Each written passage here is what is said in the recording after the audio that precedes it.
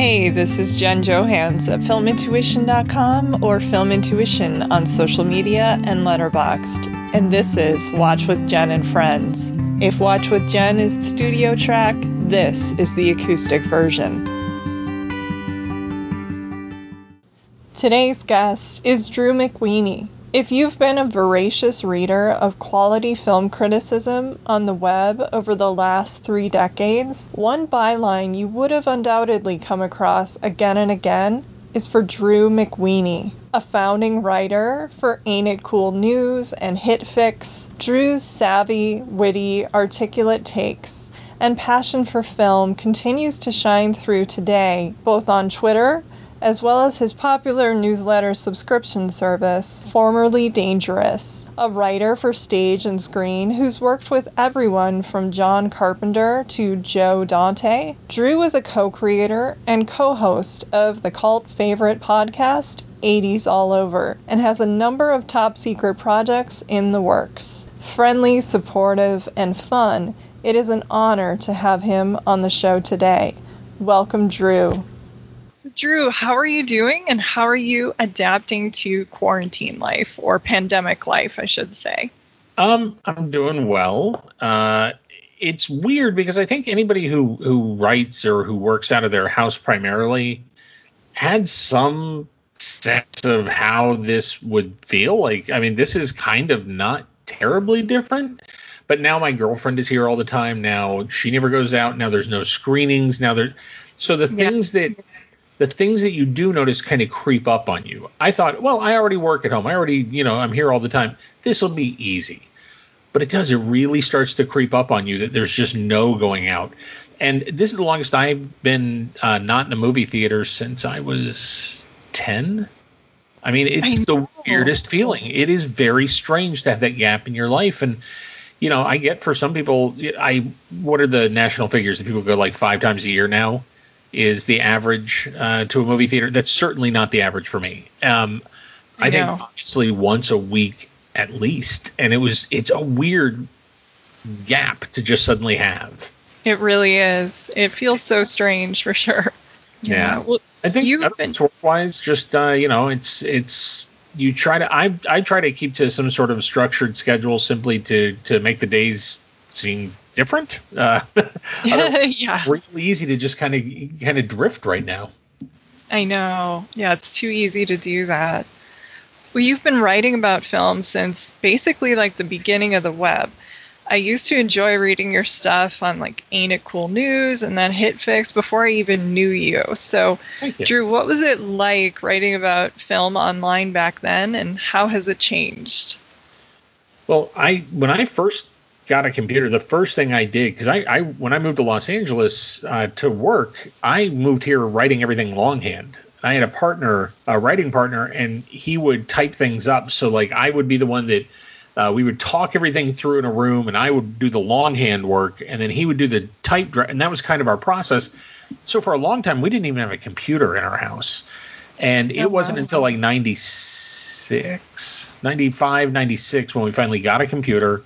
And I got online, and at that point it was basically bulletin boards and Usenet. And I remember the early days of Usenet. The first time I found a Usenet group where people were arguing about whether or not Harrison Ford was a robot in Blade Runner, and I was like, my people, oh my gosh, they do this. There's a place where people do this. Oh my! So I was very excited. The internet was very exciting at first, and it was mainly the big draw was the sense of community, in the sense that, I finally have a place where I can go, and there's other people who have the same interests as me, and it was CB radio. Like, it was so personal versus corporate. And so the early days of me writing online were very personally motivated, and I never had any sense that I was trying to build a career. Ain't It Cool was a reaction to Harry. I was irritated by my interactions with him on Usenet. And when he started his website, I would read something and I go, well, that's wrong. And I would write an email and I'd be like, you're wrong. That's not correct. And here's why. And then he would publish it. And I'd be like, no, I'm not writing for your website. I'm writing to tell you you're wrong, you dumb person. And eventually he baited me into writing for the website. And it became something where I already had all of this information and knowledge, and I fell into it. So those early days were they were very much about whim and about what I was interested in, and then it became a job, and it was a job for a long time. So it's weird. Writing the newsletter now feels much more like those early days. It feels like when I write about what I want to write about, how I want to write about it. It is not driven by advertisers or by an editor or by clickbait or by the things that I got so hammered with for so long. And it's been kind of joyous. Yeah, for sure. Well, congratulations on your subscription newsletter, Formerly Dangerous. For those listening who might be unfamiliar with it, can you tell us how you kicked it off, complete with that cool ode to Jerry Maguire? Well, I left HitFix not of my own free will. We got sold to a larger media company. And it was a real education for me in what a shell game all of this stuff is right now. All of the media ownership and who owns media and who buys media and how it all works. It's a shell game. None of the people that are at the top of this thing who are buying these sites are doing it because they care about these sites or because they care about the voices on these sites or because they see an asset and they use it for whatever they can use it for. And in our case, we were part of a scam.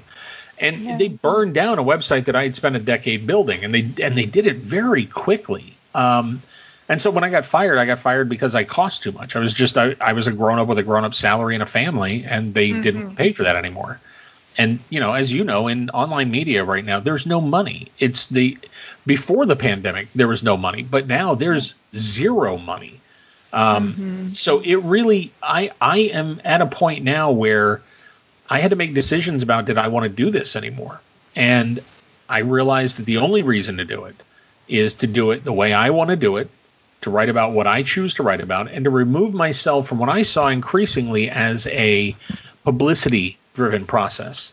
Yes. And I don't fault anybody who works in it because I understand how easy it is to work in it. But when I was at HitFix especially, I was working in publicity. I was not a film critic in the purest sense of the word anymore. And I think if you are participating in the interview process, in the junket process, in any of that, you're working in publicity. And it is entirely and utterly tilted in terms of power towards the studios. You depend on them for access. You depend on them for scheduling. You publish on their timetable. You publish what they tell you. You publish it under conditions that they set. There is no power in that relationship that belongs to the writer or the critic anymore. And it's so unbalanced and so broken that I realized I couldn't do it. After HitFix, I was offered jobs doing it again, and I couldn't. I just couldn't bring myself to go back into that, having had any time out of it. The moment you step outside of it, the moment you're off the treadmill, it starts to feel crazy that was what you were doing. Because I didn't get into this to sell movies. I got into this because I love movies. The best conversation about a movie is after you've just walked out of it. You know that. Yeah, There's no better moment than you walk out into the parking lot and you're with your friends and you're like, holy shit. You see, and then he just did, and then you for a half an hour stand there just talking because you can't believe what you just saw. Yeah. That's not the conversation we have anymore. The conversation we have now is entirely weighted beforehand. It's all about the trailers and the advertising and the casting and the talk show appearances and the this and the that and the budget. Yeah, exactly. It all builds to now the movie's in theaters and now what's next. Yep. And there's the ultimate version of that is film reviews. Everybody's so worried now about spoilers in film reviews because film reviews are designed to be read before you've seen the movie to tell you whether or not to go see it. Nonsense. Nonsense. Good film criticism is about the entire experience. It is about the way a movie sinks into your bones. It is about what we get from a movie. And you can't do that if you're talking around it. That's very true. I think film reviews should be published the Monday after films in theaters. I think they should be after an audience has had a chance to have their reaction so that it's a conversation, not a lecture.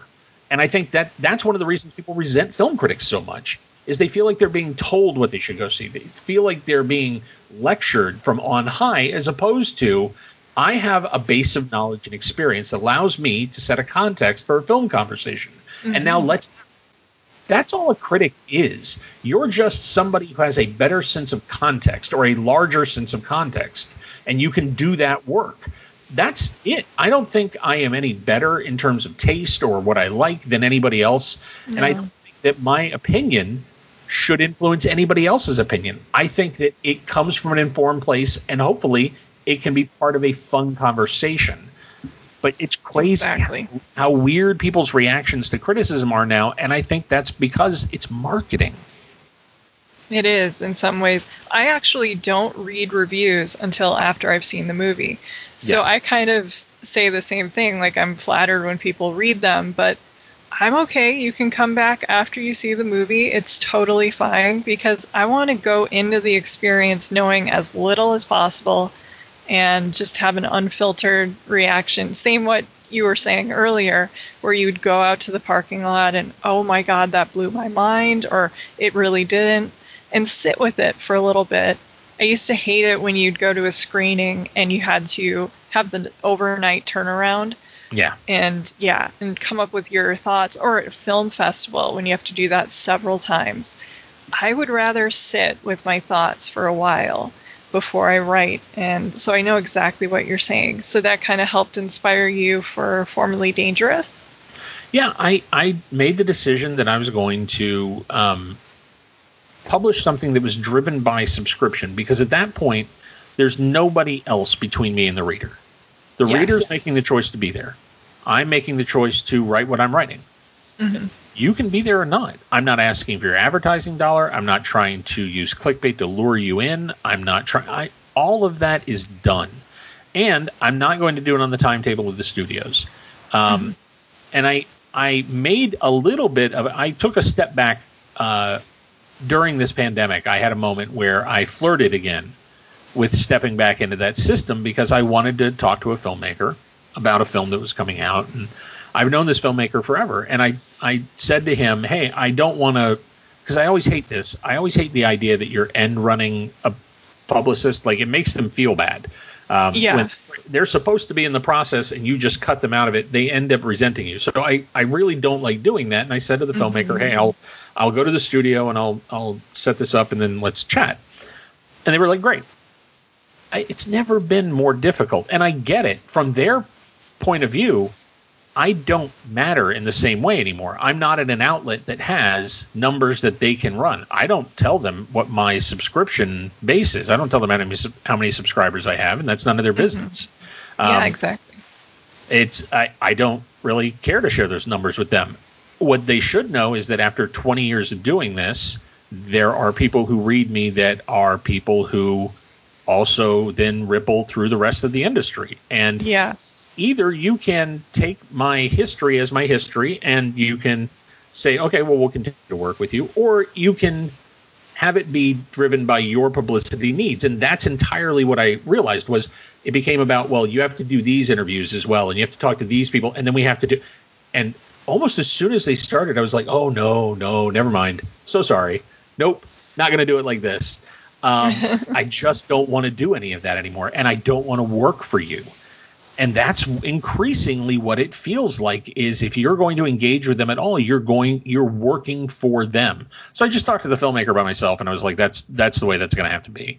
If I end up wanting to have those conversations, I'll just reach out and have those conversations. I'm not going to do this anymore on the terms of the studios. And that is the name of the newsletter. Formerly Dangerous refers to the fact that they really hated me for a long time before HitFix, because at Ain't It Cool there were no rules. Well, I'm back to a place where I don't need them and I don't necessarily want them, and so there are no rules again. I'm not the same person I was back then. I'm not an anarchist like I was when I was young, willing to burn things down to burn them down.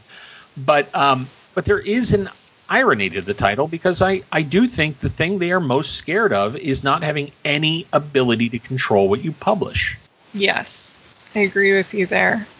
You are so prolific. I was going to say, I can't believe how many newsletters you come out with in a given week. What is your writing process like? Do you just get up and write one of these masterpieces in a day, or how do you do these? Well, I'm constantly chipping away at stuff as I'm watching things, and Okay. I'm working right now. There was a podcast that I did for a couple of years called "80s All Over" with Loved Scott it. Weber. Yeah. And we didn't get to the finish line on the podcast. It just was unproducible in the form that we had it. And as much as I love the show, and as much as Scott loved the show, and as much as Bobby loved the show, I think it required all three of us to make, and the three of us couldn't make that happen anymore. Mm-hmm. So it was frustrating. But I didn't, instead of getting frustrated by that, because I've had things in the past where you don't get to the finish line on a project and you have all this energy. And I did so much insane work on 80s All Over behind the scenes to put this together and to build out the timetable for the 80s. And I've done all the research. So I'm turning all of that into a book. I'm working on the book, and the book is 2,500 film reviews that I'm going to have to end up writing. So in order to do that, it's a constant process of there's always something open and there's always something being chipped away at. And I've learned to do that on one screen and then the newsletter on another. And so for me, it's just incremental. It's just constantly chipping away. And when I have enough in a newsletter, publish. And then that's incredible. The book will get there eventually as well. And any other projects, you just you have to text them in. But I have a real sense of, if somebody's going to give me their money and ask me to subscribe to something, I feel an obligation to give a certain amount of material back. And I try to publish at least one free thing a week so that people can read a sample and see what the newsletter is. But then I try to make sure there's some real meat and potatoes for subscribers so that they feel like, wow, this is for $7 a month. You're getting a book. I mean, it's a remarkable amount of stuff that gets packed into a month, and it's $7. It's nothing. Mm-hmm. Yeah, it's an incredible amount of work. And I was actually going to ask you about the 80s All Over book, because I was a big fan of the podcast, and it was just such a massively ambitious and very cool, though, undertaking to revisit every film released in the 80s. I can't remember where you guys left off. It was, we got it to, I think, April 85. Okay, 80. Yeah. Wow. That itself. We made it almost halfway, or a little bit past halfway. And part of what happened is, as the decade went, there are just more movies every year. So 86, 87, 88, it's like 330 movies a year. That's just too many, for sure.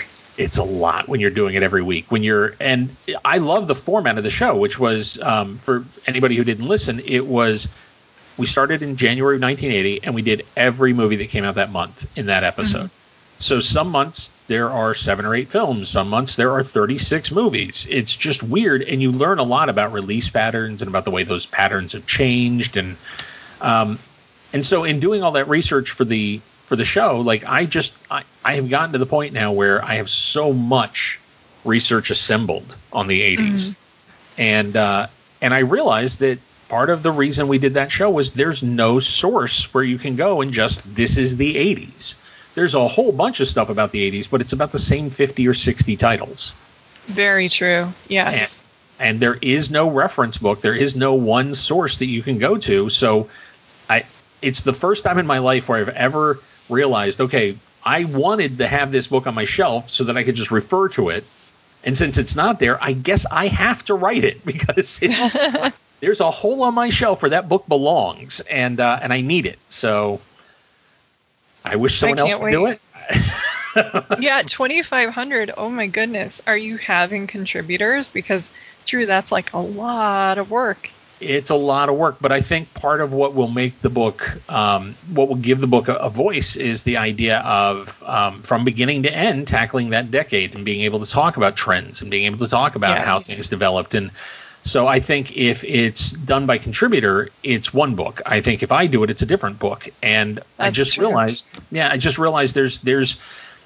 I'm in that unique position of, I remember that decade vividly. It's the decade I became a movie addict. I went from 10 years old to 20 years old, and my memories are so vivid. I worked in theaters. I worked in video stores. I saw video stores rise, and so I was ground zero. And I think that is, you don't often realize what your niche is, but I think in this case the clarion call came and I went, oh, okay, I have something I can offer here. This is, and it's easy to think of the 80s as recent. It's 40 years ago. Like, when I was a kid in the 80s watching movies from the 40s, they seemed like they were ancient and and had no bearing on my life at that point. That's where we are. We're 40 years down the road now, and it's actual historical work. It's not stuff that's current. And I can't believe how many times I'll have the same conversation with somebody. Like, somebody will say, well, I remember because Raiders of the Lost Ark was PG-13. And you're like, ooh, okay, no. And you've got all of that wrong, but I understand how and I understand why. And there are certain stories that I would love to have just in one place. You can finally say, no, this is the story of the PG-13, or, you know, this is the story of the Police Academy franchise. There's all these bits and pieces to the 80s that have never been really assembled under one roof. I love that. Like you were saying earlier, you can provide that really cool context because you've done the research and you remember it. You have the passion for it. So yeah, I'm super excited. I was born in 81, and toward the end of the decade, I mean, I was already getting into movies. I mean, I make this joke all the time, but it is true. I saw like Die Hard and Platoon when I was 8 years old. Yep. So wow. I remember that, like toward the end of the decade, I was getting into movies. So it's crazy when I talk to people and they're like, yeah, you know, but that is so old. And you think, no, it was just like yesterday. No, that was 40 years ago. Yeah. So, I'm almost exactly a decade ahead of you. So for me, it was the 70s are my childhood, and that's sort of that wild, ragged era of filmmaking. And then the 80s were my coming of age. That's where I went movie crazy. You had a great decade to do that with, because it was the indie 90s, and the 90s had its own vibe and its own flavor, and I would argue might have been better for a hardcore movie lover in terms of just the depth of movies you got, because the 80s are a wild, weird cultural wasteland. You know, there's a lot of the 80s. Part of the book, and I this is something that I'm constantly grappling with as I'm writing entries for it, but part of the book is confronting the idea that 40 years down the road, the 80s are kind of indefensible in a lot of ways. There's plenty of that decade that makes me cringe when I look at it. Oh, absolutely. Yeah. The homophobia is one of the biggest, weirdest things that is still blatantly acceptable by about 86, 87, and yet shouldn't be. You would think by how clearly there's also this gay countercurrent running throughout the 80s, and there's a rise of gay cinema, you would think that it would have been outdated, but nope.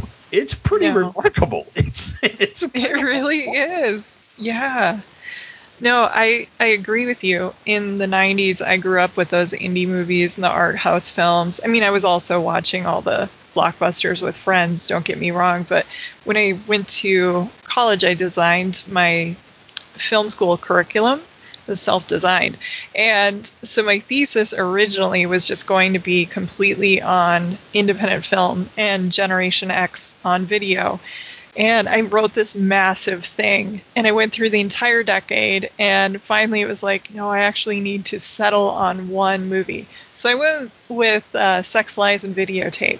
But part of me is like, I would love to just go through the 90s and do something kind of like what you did with the 80s. And I think it's what you were saying earlier with when you came of age and when you became super passionate about film. And I think it brings back a nostalgia, but you can also then look back at it with a critical eye.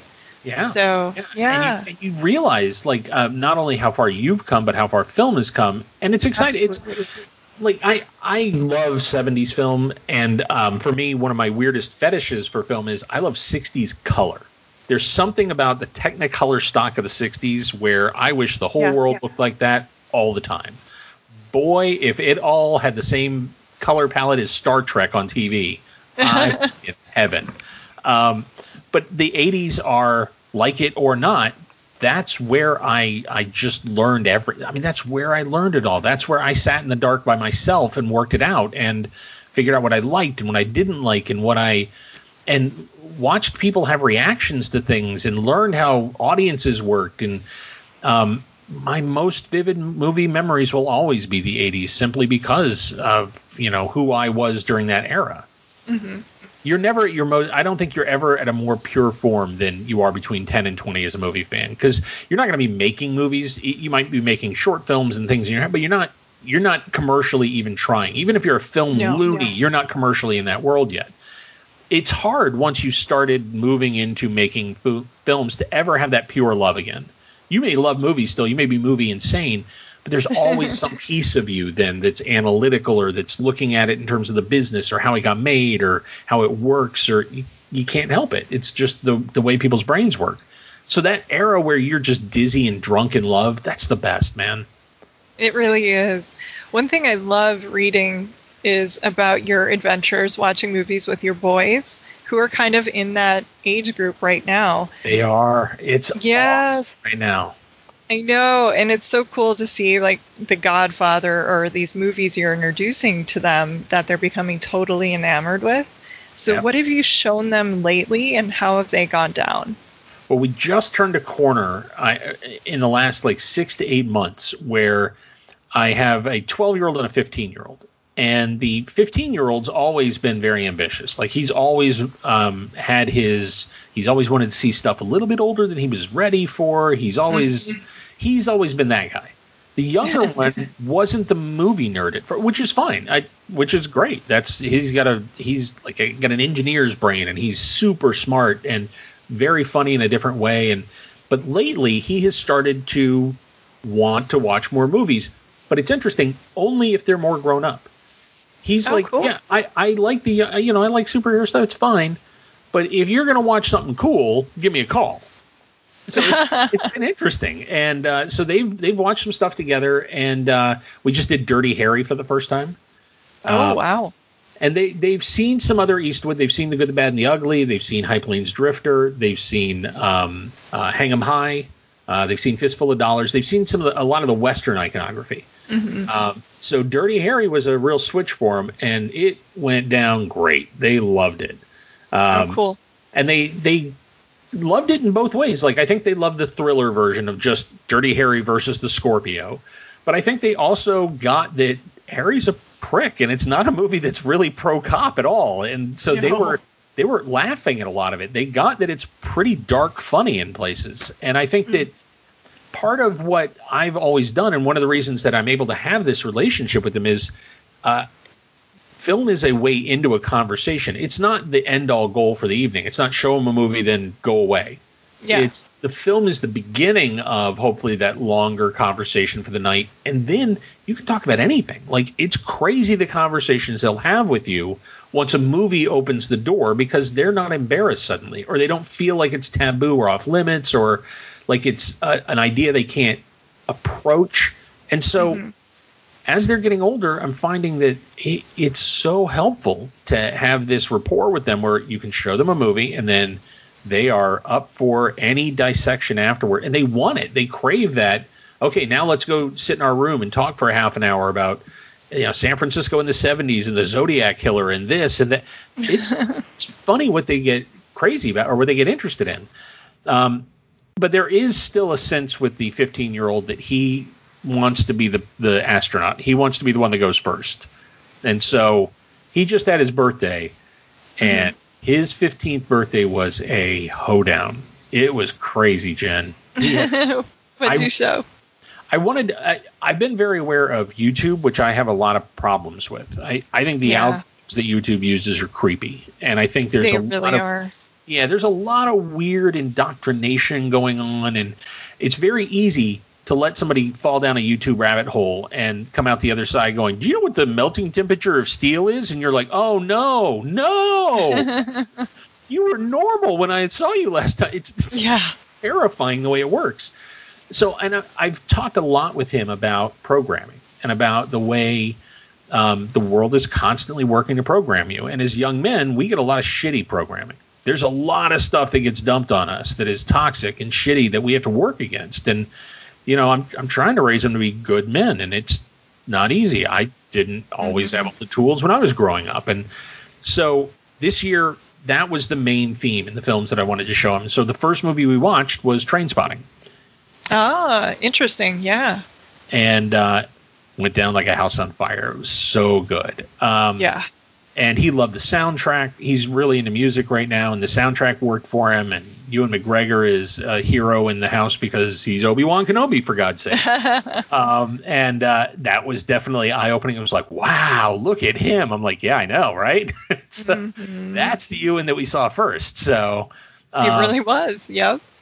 And so he loved that one. And then he was born in 2005. And the day he was born was the first day of production on my first film that I made with John Carpenter. And so I was here in L.A. They were shooting up in Vancouver. And that whole shoot, it was like on the phone, hey, how's it going, man? I got a baby. Oh, my God. It was a crazy – that was the craziest day of all time. But because of that, he's always known that he's directly connected to that first film. He's also always been terrified of that first film because it's a John Carpenter movie. And so after Trainspotting, we finally watched Cigarette Burns. And he is afraid of me now, which is probably good going into our years. You know, it's good. Hey, you saw Cigarette Burns. You're going to be home by curfew, right? I have a valuable tool in my arsenal now. He is terrified of me. Yeah. Don't mess with Dad. That's right. He's like, man, Dad, what were you going through? And he was very upset by a lot of it. And then day two, he was here for 2 days. And then day two was just a free-for-all. We started with Clockwork Orange. And yikes. Did that one freak him out too? He loved it. And he's been primed. He's seen Kubrick before this. So he's gotcha. Full Metal. He's seen Dr. Strangelove. And he was really primed and ready to go for this one. And 2001 is a longtime favorite of his from when he was a little kid. That was one of his first like big, oh my God, this kid might be into this stuff moments. Where, so he was hungry for it and then really didn't know what he was getting into. Really shaken by it, but we talked a lot about it, and I think he loved it, like had a really strong reaction to it. Wanted something different afterwards. And so we've been circling this one for a while, and I said, this is the day. Fast Times at Ridgemont High. Oh, yeah. That's a good change of pace for sure. Last year for his birthday, he did Dazed and Confused because he was making the jump from middle school to high school. And I've always loved that Mitch has that journey in that movie where it's his first time being around the older kids and kind of stepping in. And we all remember that's a huge moment where suddenly high school kids go, yeah, come hang out with us. And for Toshi this year, that happened. He was on the baseball team, and all the older kids hung out with him. And so I'm glad he kind of saw Dazed and Confused when he did. It was the right moment, and it kind of – I think he really loved it last year. I think this one, though, Fast Times at Ridgemont High, huge success. He loved it. He couldn't stop laughing at Spicoli. I'm surprised how well that character is aged. Spicoli, least problematic character ever. God bless him. He is decent and nice, and I love Spicoli. I love the fact that in 82 he was just timelessly written so that we don't have those horrible moments in the movie now where you cringe and you look at him and you go, oh, God, if only they did. Even Bill and Ted, who are fairly innocuous, they have their – the homophobia little jokes that are inserted. So you're like, come on. I got to give credit to Amy Heckerling. And Toshi's already a fan of Clueless, so this was his – so he did it backwards. He's like a fan of that one first, and now, and this is where she had her big break. And I think Amy is the reason that movie is so good-hearted. She really loves those kids, and she treats them well, all of them. Even the assholes get treated well in that movie. And he loves seeing Forrest Whitaker young, and he loved what I didn't – I'm always amazed by this because you know what this is like when you're growing up and you see people in movies who are older when you see them for the first time, and then you go back and you're watching old films, and you're like, holy cow, is that Ronan was 20? That was real. Like, it blows your mind when you finally see them. So we're watching Fast Times at Ridgemont High, and the whole movie, he's like, Dad, I know Stacy. Why do I know Stacy? And I'm like, I don't know. And I couldn't put together what he'd seen. And it was about halfway through the movie where I'm like, oh, shit, that's Daisy Domergue. And he's like, what? And the whiplash between Hateful Eight and Fast Times at Ridgemont High as the only two Jennifer Jason Leigh movies that you've seen. Pretty profound, yeah. Oh yeah, she does both those things. Yeah, she's an incredible actress. Yeah. One of my very favorites. But wow, if those are the only two things you know, yeah, that's a lot. That's a big jump. Yes. And then his back-to-back, his double feature at night, we did Fight Club, which we've been revving up to for a long time. And it's funny, we actually got a special note from the director saying, please talk about satire before you show it, which we did. It was important because that is a movie that is very easily misread. I was so relieved because as we watched it, he was laughing. He was having a big reaction. He was drawn in, certainly. Mm-hmm. But about halfway through the film, when we had a moment, we had to take a break, and I asked him what he thought so far. And he was like, it's great. Tyler's an amazing character. And I said, what do you mean by that? And he's like, well, he's an idiot, but he's amazing. He's amazing to watch. And I'm like, oh, thank God. Okay. Yeah. You don't buy any of it. And I think that's the real trick of that film is if you watch the film and you know that Tyler isn't to be trusted or listened to, then the movie plays for you as the satire it is intended as. If you don't, then it's a Proud Boy recruiting tool, and it's terrifying. Mm-hmm. It's one of the reasons I love the movie is I wanted to talk to him about that fine line and how you start out with things that sound great and things you agree with and things that make perfect sense. The things that you own end up owning you. Well, that's a pretty easy thought to get your head around. Great. And Tyler's full of those. But it's the way that leads you down a path that I really love in that movie and that it does so beautifully. It played so well to him. And that was of the entire experience. I think that was the film that landed on him the hardest that he's still talking about. Oh, I love that. That's so cool. Yeah, and then we had an accidental double feature because he loves Perks of Being a Wallflower. Great movie. Yeah. Great movie. And it flattened him when he saw it. It was a movie that he really he's seen it several times now. He loves it. He can't even fully articulate why. It just speaks to him. Mm-hmm. And so I told him that he has said since then that he's been desperate to see the Rocky Horror Picture Show. And I told him that, at some point I'll take you to the theater when it's playing. Well, God knows when we're ever going to get the Rocky Horror Picture back in theaters again, or when that communal experience is ever going to happen that way again. And so after Fight Club, we had a Meatloaf double feature, and he finally saw the Rocky Horror Picture Show and loved it. Couldn't get enough of it. Like, genuinely laughed out loud all the way through it and thought it was hilarious. It really worked for him. That's great. And it's interesting. When I saw it for the first time, I didn't get it the way he seems to get it. And in the conversation afterwards, all the things that were funny to him, the camp of it and the insanity of it, he twigged right into. He thought one of the funniest scenes in the movie, watching him respond to, is the double seduction where Frankenfurter seduces both Janet and Brad in their bedrooms. And I was kind of curious how that was going to play. I've never really seen that kind of material with him in the room, and laughed out loud, thought it was funny. Not a moment where he even kind of thought about the gender politic of anything. It just played for him as a comedy and a movie, and it worked. And he couldn't stop talking about Tim Curry afterwards. Like, oh my God, Tim Curry. Mm-hmm. I'm like, yeah. Oh my God, Tim Curry. Yeah. So it was, and I think by the end of that, he went home the next day, and he has since been talking about all of them. Like, they all went in, and what a cocktail for a movie birthday marathon. Yeah, and what I love is, they could be very heavy if you go from Trainspotting to, Clockwork Orange, Fight Club, but you did season in some really great comedies and also just movies that had that running theme going through them of what it is to be a man in modern society. So I think, that would have been really interesting to see through his eyes for sure. Has he seen, because you mentioned Tim Curry, has he seen Clue? He's seen Clue, and he's seen Oscar. And so he's aware of Tim Curry as a force of nature. Like, I am a big Oscar fan. The movie's okay, but Tim Curry and Marissa Tomei in that film. Oh, she is so good in that too. Yes. Oh my God, are they funny together in that film? Mm-hmm. They're so good.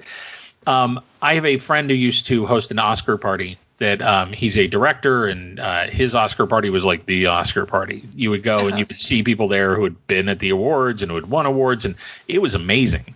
And there was a year where a friend and I got stuck on it, and I say stuck. We voluntarily were pinned to a couch for about 2.5 hours, and on one end of the couch it was Ian McKellen, and on the other end of the couch it was Tim Curry.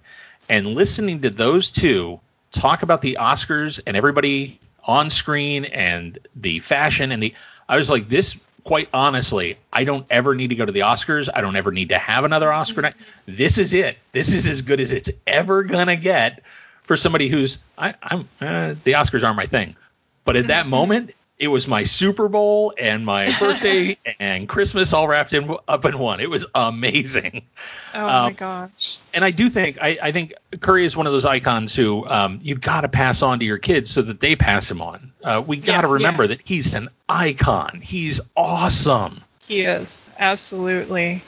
Well, there's a question that I'd love to ask my LA friends. So let's pretend the pandemic's completely over. There's a vaccine. Everything is good. So let's say you're programming a triple feature at the New Beverly. You can even pull a Travis Woods and add a movie, like a midnight movie after the triple feature as well. Ooh.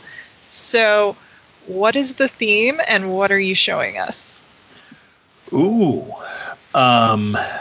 I am always, anytime I get a chance to have an actual theater screen, I'm going to push unjustifiably unloved movies.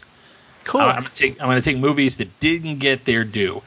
And in this case, I already know what it's going to be, because all three of these are movies that I think murder if you're in the right room. And I've seen them play for people who had no idea what was coming, and boy, do they work. All three of these. So let me see, which order am I going to go? Okay, I'm going to start with Birdie. Oh, God, that's a good movie. Yes. Oh, so good. So good. And you're going to know my theme as soon as I do the second one. And these are all unjustifiably unloved. And the patron saint of unjustifiably unloved movies, of course, is Matthew Modine. So yes, we're going to go from Birdie to Five Corners. Oh, that's a really good pick. Yeah. Five Corners. Oh, man. John Patrick Shanley, who also Moonstruck. Joe vs. Volcano, one of the great unjustifiably unloved movies. But Five Corners is the one that still doesn't get the attention it should. Jodie Foster's terrific in that. Tim Robbins is terrific in that. And then my last one, we're going to come back to Mr. Modine with Orphans. Now I don't know that one, so I'm going to... Alan J. Pakula. Okay. So already awesome. It is based on a stage play, and it stars Kevin Anderson. It's Albert Finney and Matthew Modine. And Anderson and Modine are two young guys who live on their own. The house is they're squatting. They're just squatting in a property. Like they are basically not functioning as people. And they get the bright idea. They're going to kidnap a rich guy, and they're going to hold him for ransom. And it's Albert Finney. And from the moment he comes in that house, he realizes these kids are broken. And not only am I going to get out of this, but holy shit, somebody's got to fix them. And it's this amazing battle of wills back and forth between these two angry, broken kids and this guy who should, by all rights, just want to beat the shit out of these punks. Mm-hmm. But he recognizes something in them. And it is so great. As much as I love Modine and as much as I love Finney, I push the film on people because Kevin Anderson never got his day in court. And he's phenomenal in it.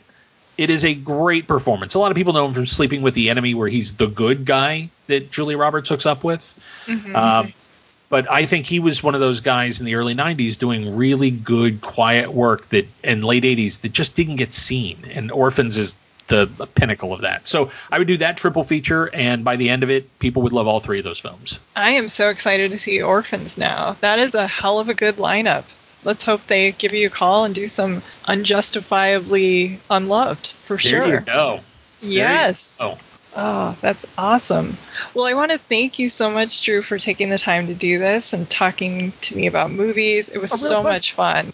A real pleasure. And Jen, one of the things that I would like to say is that I really appreciate that, it is so easy on social media and in terms of writing about film to get caught up in both the cynical side of things or to get caught up in the noise of things. And I think your presence on social media is so focused on film love and your joy of film and your constant joy of discovery of things.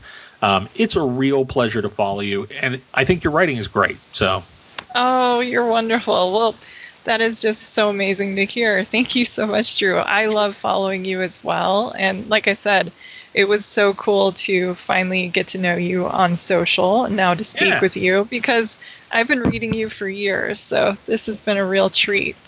Cool. Well, Jen, I enjoyed it, and please check out the newsletter, folks. I think it is the most liberated I felt in a long time. I am so glad to hear it, and I'm stoked for that 80s book. This is Jen Johans at filmintuition.com or Film Intuition on social media and Letterboxd. And this is Watch with Jen and Friends.